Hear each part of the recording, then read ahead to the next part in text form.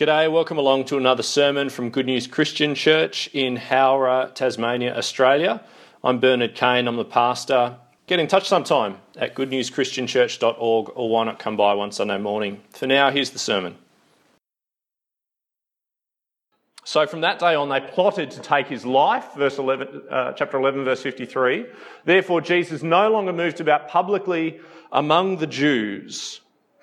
Instead, he withdrew to a region near the desert. It's fair to say that's not the usual fare of a Palm Sunday sermon, is it?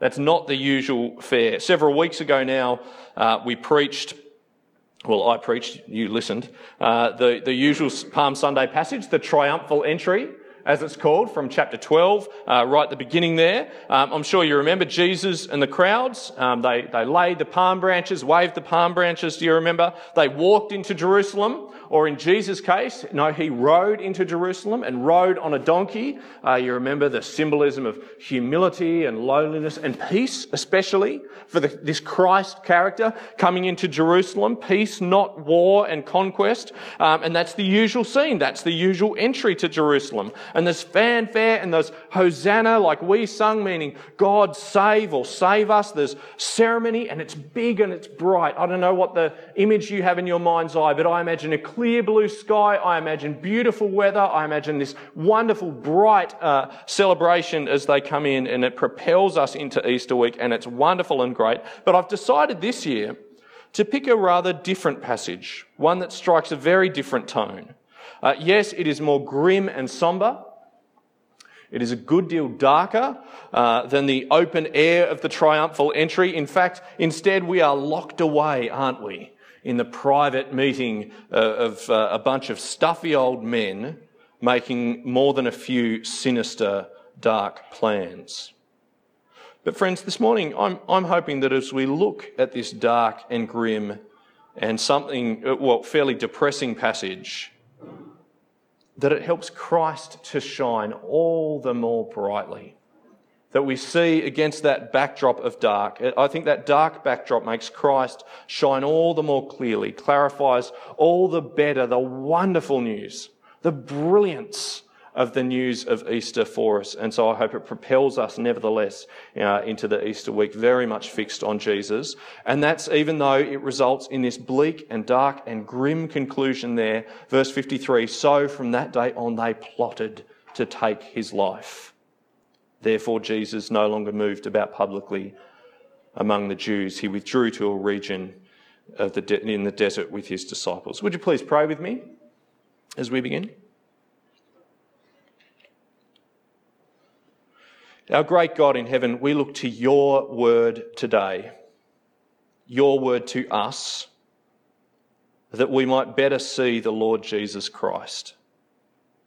May the light, his light, the light of the world, shine all the brighter for the darkness around it. May we become better prepared to rejoice in him, to celebrate him this Easter. And so, Father, we pray, would you please mature our knowledge, mature us in love, craft our minds and our lives that we'd better magnify the glory of Jesus this very week in the lead up to Easter. And we pray it for Christ's sake. Amen. Well, brothers and sisters, I put it to you that this passage, which calls us onward to Easter, it may not be the triumphal entry, but it sure has the events of Easter in mind, doesn't it? I put it to you that this passage calls us onward toward Easter in three distinct ways. And the first is that it sounds the call for us to worship and adore the Lord Jesus as Lord of all this Easter, even though he is not worshipped and adored by all. It calls on us as readers, as hearers, as listeners to worship and adore Jesus as Lord of all, even though he is not recognised as Lord by all. We may not be looking at the triumphal entry, but I wonder if you noticed there in verse 45, 46, 47 in there, I wonder if you noticed there is a somewhat less illustrious entry to Jerusalem on view today in the story. Now, the scene, of course, as Peter read it to us, it's set with these words, isn't it? Lazarus come out. You remember there from the whole story with Lazarus died and Jesus had delayed, hadn't made it in time, but Lazarus had died anyway. He wouldn't have made it in time. Lazarus was in the tomb. Jesus went to the tomb, having sympathised with the sisters, Martha and Mary, makes it to the tomb. Lazarus come out, and Lazarus, of course, emerges, having been in there 4 days, emerges from the tomb alive. This dead man alive now by the power of God through the Lord Jesus. Lazarus come out, the miraculous sign, raising him to life. And then where we pick up the story, verse 45, John describes for us 2 groups, friends, 2 groups. Verse 45, therefore many of the Jews who had come to visit Mary and had seen what Jesus did put their faith in him. But some of them, some of who? Well, some who had seen what he'd done, some of them went to the Pharisees and told them what Jesus had done. 2 groups. And with this second group, we aren't told that they believed. We aren't informed about their faith. And by this stage in John's story, of course, I hope we've picked this up along the way. When you think of the Pharisees, you have come to see them as the bad guys. The bad guys. Capital T, capital B, capital G by this part in the story. So it takes on something of a rather grim tone. To make matters slightly worse, that little phrase there, what Jesus had done, okay, the things that they'd seen what Jesus had done, that little phrase doesn't quite come across in the English, but that's in the plural in the Greek. And so it's saying, well, how much had they seen exactly? It isn't just that they'd seen Lazarus raised from the dead. Lazarus come out and this dead man emerges. How much had they seen? And yet they still don't believe. They still don't have faith. They still instead run off to the Pharisees. No. And so they scurry off, these dobbers, prompted by this latest thing that Jesus had done. Off to Jerusalem they go with their rather dubious entry to Jerusalem. It seems that Lazarus coming out of the tomb was just the straw that broke the camel's back for these guys. They'd better go and tell now. Verse 46, some of them went to the Pharisees and told them what Jesus had done. And then the chief priests and the Pharisees called a meeting of the Sanhedrin. What are we accomplishing? They asked. Here is this man performing many miraculous signs, and on it goes. Now, I don't know about you, but Pharisees, chief priests, Sanhedrin, I find it hard to kind of remember how those things all fit together. Are you like me? Hard to remember what all these terms particularly are. What do they mean? So the idea is that the Pharisees, so they were members of a particular brand of Judaism, a particular stream of Judaism in their day. Well respected, well known, and reasonably powerful. And some of them were members of the Sanhedrin, which is this council. Some of them. The Pharisees, by no means a majority.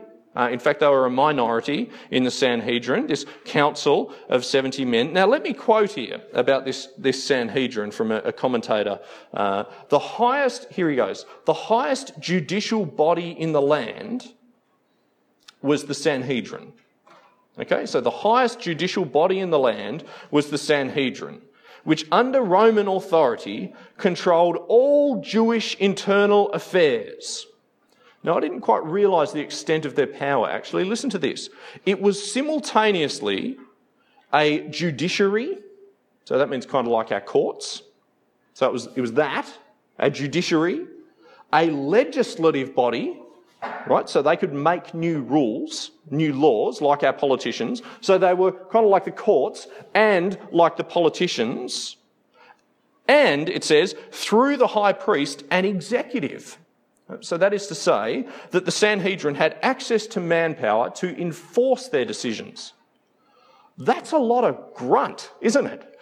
They get to decide on whether you've broken the law, they get to make the laws for themselves, and they have the power through the chief priest to be able to enforce what they've said. Oh my.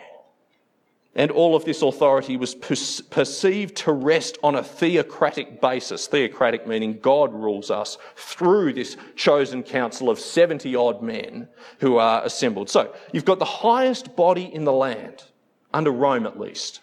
These 70-odd holy men, and they are gathered, why? Well, because Jesus is doing stuff. He's doing things. He's done too many things. What are we accomplishing, they asked. Here is this man performing many miraculous signs, and I find it staggering, and I wonder if you do too. How is it that these men didn't stop to consider at some point, hey, if he's doing all these miraculous signs, perhaps these signs point to something. Perhaps they're significant in some way. Maybe we've been too quick to write this Jesus off before. Maybe we were rash and premature. After all, if he's raised a dead man to life, no one can do that but God alone, can they? Perhaps I would have thought they'd reevaluate. But no, and I think here is the first call of this passage as we head toward Easter, just the reluctance of these people, these leaders, these holy men to see the work of God in this. Here is the first call. We've got to worship and adore the Lord Jesus as Lord of all, even though he is not worshipped and adored by all.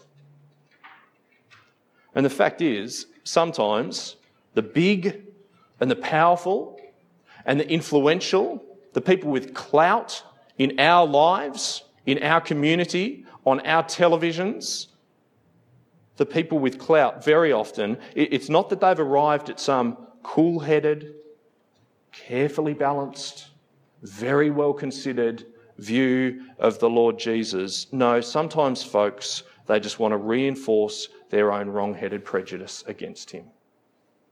That's the climate in which we, this week as we head to Easter, must worship and adore our Lord. And I want to say, don't let that stifle you, brothers and sisters. Don't let it bring you down and crush you. Perhaps just one specific application here.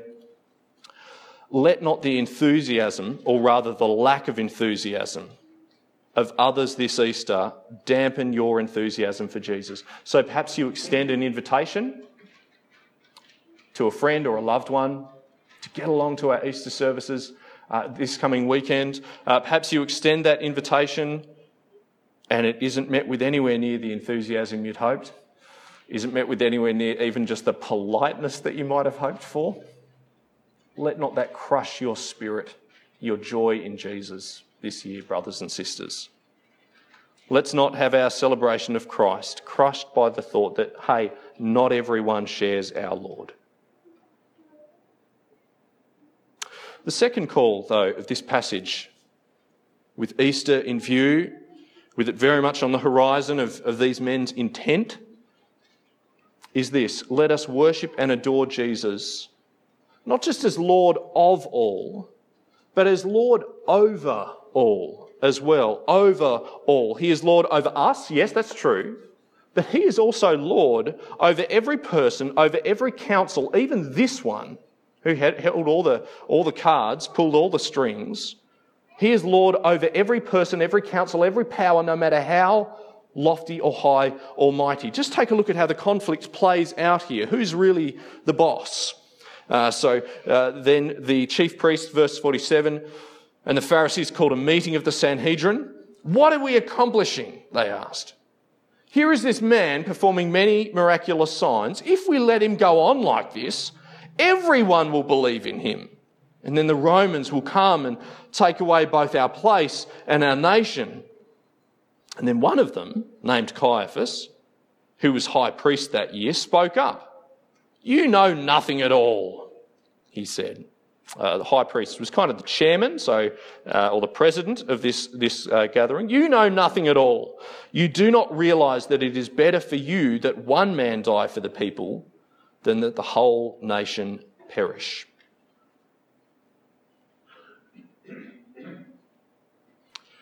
I like to think of myself as, now you might not think of me this way, that's all right. I like to think of myself as a fairly generous arguer, which is to say, when I come across someone arguing against Christianity or against Jesus, whether in the pages of Scripture, of course, there are plenty of critics there, here's one now, or in regular life, I try to hear their criticism as generously as I possibly can. You know, is there some way that perhaps I can find common ground, even in your criticism of the faith that I hold so dear, of the Lord that I hold so dear? Can I somehow find some common ground? Can I try to understand where you're coming from? Perhaps I might at least share some of your beef, even if I can't take all of it on for myself, and we can look together at this problem together. But I've got to tell you, I'm struggling here with Caiaphas. Are you? Caiaphas, this high priest, a kind of holy man among holy men, how on earth does he arrive at a patently murderous plan to knock off Jesus? He's orchestrating the death of a man here. And get this, to make matters worse, what's his reasoning? Did you spot it there? It's in the details once again. To what does he appeal? To what noble cause? To what high, lofty ideal does he appeal? You know nothing at all, verse 49. Not a great start. You know nothing at all. You do not realise that it is better for you that one man die for the people than that the whole nation perish. That is a telling little comment, isn't it? They are weighing the death of either one man or the perishing of the nation. And here's their question. Well, what's better for us? What's better for us? In fact, take another look at verse 48 as well. Perhaps a detail that we just overlooked on the way through, but it's just one little word, but I think this casts it in a rather more sinister light. The one little word is the word our, as in ours, as in it belongs to us. Verse 48, have a look with me there. If we let him go on like this, everyone will believe in him, and then the Romans will come and take away both our place and our nation. It's awful, isn't it? This is Leon Morris commenting here. He says, neither Caiaphas nor the others were basically concerned for abstract right and wrong, nor yet for the nation as a whole. But the position of the privileged class was threatened. And it is action that would save that privileged class that he advocates. So here's the call, brothers and sisters. While human leaders will tend to protect their privilege, their position, when they will stop at nothing, it seems, here is the call. We worship the Lord Jesus because he is Lord over all. And let us never worship men and women in his place. I'll be honest, this passage troubles me as well as it baffles me. It troubles me as a religious leader, as a Christian minister, as a pastor, a leader among God's people. And I know I speak to many who either are now or have been leaders among God's people in all sorts of different capacities. It's troubling, isn't it? How could godly men, respected men, noble, devout, holy men, how could they do it? These are the holy men in their community. This isn't the mob bosses meeting in some dark room. This is the holy men, a council of religious leaders. You do not realise that it is better for you that one man die for the people than that the whole nation perish. But we're reminded that there is more to this. Verse 51, he didn't say this on his own. But as high priest that year, he prophesied that Jesus would die for the Jewish nation. And not only for that nation, but also for the scattered children of God, to bring them together and make them one. So, from that day on, they plotted to take his life. Folks, perhaps it sounds unnecessary to say it. I think I'll say it anyway as we head towards Easter. There is only one Lord of the church, and it's Jesus. There is only one holy man, one man of God, and it's Jesus. There is only one person to whom you owe your very self, your life's work, everything about you, and it isn't your minister, and it's not your elders, it's not your boss at work, it's not anyone else, it's Jesus. Don't cover up for human leaders, not for me or anyone else. Don't bend the rules for us. Not just this once. Not, we're only a small church, so that could never happen here. Not, well, we'll just make an exception this time. Our hope rests on Christ alone. This passage shows us that he can be the only hope for us. He is Lord over all, and it is to him alone to whom we must give unwavering loyalty and trust and love and adoration and worship. He is Lord over all. But, and I think this is just it is a big but in this passage. Here is call number 3. It's not just that we worship and adore Jesus as Lord of all, or that he is Lord over all, superintending even over opposition. No, we worship and serve the Lord Jesus, whoever we are, whatever we've done, because he is the Lord who can forgive all. He is bringing salvation through these dark events and this murky affair. Now stick with me here. I'll read these verses, just those last ones again, and then I've got a question for you. So come with me from verse 51 here. So we've got the purpose of God overriding, working through, working in the midst of, working in spite of these men's actions. He didn't say this, Caiaphas didn't say this on his own, but as high priest that year, he prophesied that Jesus would die for the Jewish nation. And not only for that nation, but also for the scattered children of God, to bring them together and make them one. So from that day on, they plotted to take his, that is Jesus' life. Now here's my question. How did we get this story? How did it come down to us? How did John hear about this event that took place behind closed doors, you'd presume, wouldn't you? I mean, it's not as if the Christian disciples received their invitation to this meeting of the Sanhedrin in the mail, is it? They weren't invited. They weren't in the room, the Christian disciples. So how on earth did this story come down to us? See, I put it to you, brothers and sisters, there was at least one man among that group who in time came to see Christ's death, not in Caiaphas' term, an expedient, convenient, a rubbing out, but in God's terms of one man laying down his life for the salvation of the nation and indeed the nations, to gather many and in place of many. So flick across very briefly with me, would you please, to chapter 19. A little later, the events indeed that this passage is looking forward to, where Jesus hung lifeless from the cross. Come with me there and let me ask you, and look, who was pulling the strings to get Jesus' body down so that he might give him a proper burial? Chapter 19 and verse 38. Later, Joseph of Arimathea asked Pilate for the body of Jesus. Now, Joseph was a disciple of Jesus, but secretly because he feared the Jews. With Pilate's permission, he came and took the body away. He was accompanied by, here we go, we've met him before, Nicodemus.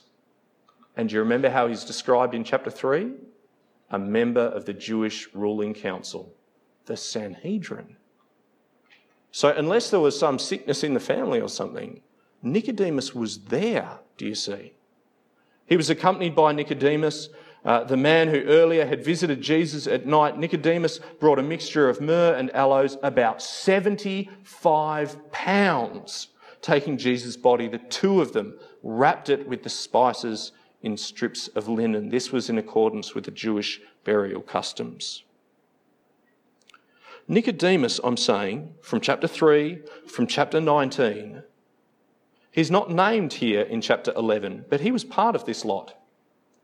None other than Nicodemus, a member of this very body. He was part of the plan. Now, perhaps reluctantly, perhaps quietly dissenting to himself, but he was among the architects of the death of the Lord Jesus himself, among the group that so from that day on they plotted to take his life.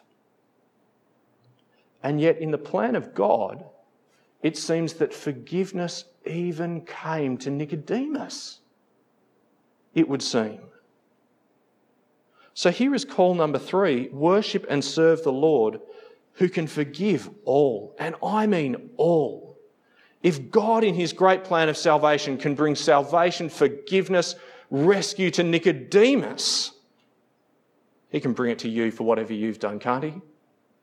He can have mercy on you, extend your mercy. For those of us who bear a weight of sin and wonder how God could ever forgive us for what we've done, then take Nicodemus, one from among this number, as an emblem of the enormousness the great scale of God's grace, his mercy, of just the kind of person to whom he can extend forgiveness.